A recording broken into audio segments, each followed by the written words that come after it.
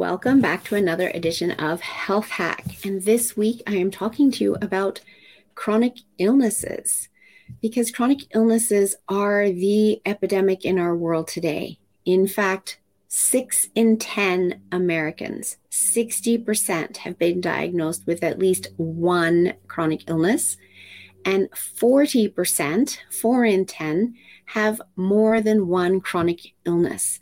And very often we are led to believe that this is a life sentence and we will have this chronic illness for the rest of our life. And I'm here to let you know that it doesn't have to be that way. And the reality is that chronic illness are illnesses due to our lifestyle factors.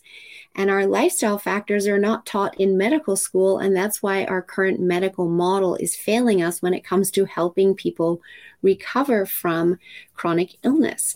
We have to be looking at people's diet, at their exercise, at their stress levels, at their sleep, at their mindset, etc. And when we look at all of those things, including toxicity levels, as well as nutrient deficiencies from the poor diet, which has been pushed on us by the food industry, all the processed foods filled with sugar and chemicals, this is what is calling this chronic illness or dis-ease of the body.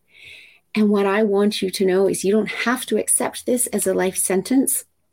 We can absolutely reverse this because our incredible body is designed to self-heal when we create the environment for it to be able to do so.